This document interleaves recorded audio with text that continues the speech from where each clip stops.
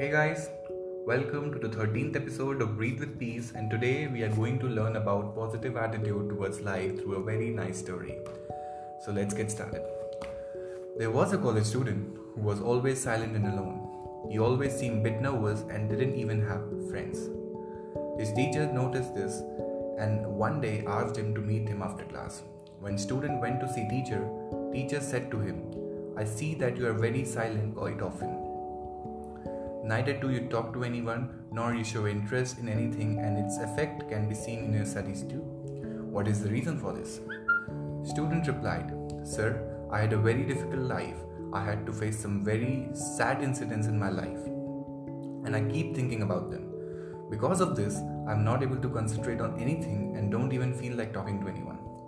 Teacher carefully listened to the student and then thought for a while and invited student to his home. On decided day, student reached teacher's home on time. "Would you like to have some lemonade?" teacher asked him. Student hesitatingly replied yes. Teacher went inside and while preparing lemonade, he deliberately added more salt and kept quantity of sugar low. Teacher brought the lemonade for him. Student made a strange face as soon as he drank a sip of that lemonade. Seeing this, teacher asked, "What happened? You didn't like it?" Student replied, "It's just a bit too much of salt in it." Teacher stopped him and said, "Oh, you can't drink it. I'll throw it away." After saying this, as teacher was lifting the glass to take away, student stopped him and said, "Sir, you don't need it to throw it away. It have just a bit of extra salt. If we add a little more sugar to it, it will be perfectly fine to drink." Listening to this, teacher smiled and said, "This is what I wanted to hear from you. Now compare the situation with your life.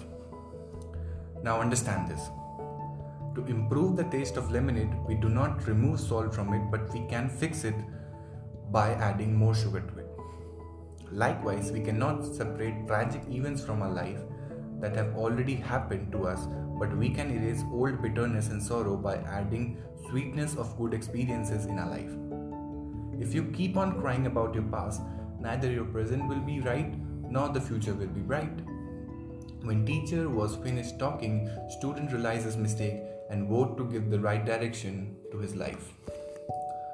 Often we keep looking at the closed door for so long that we don't even pay attention to good things happening around us. One should learn to forget about past sad experiences and try to give new direction to life. According to studies, a positive attitude towards life is good for our health. It boosts our immune system, raises positive emotions, and reduces anxiety.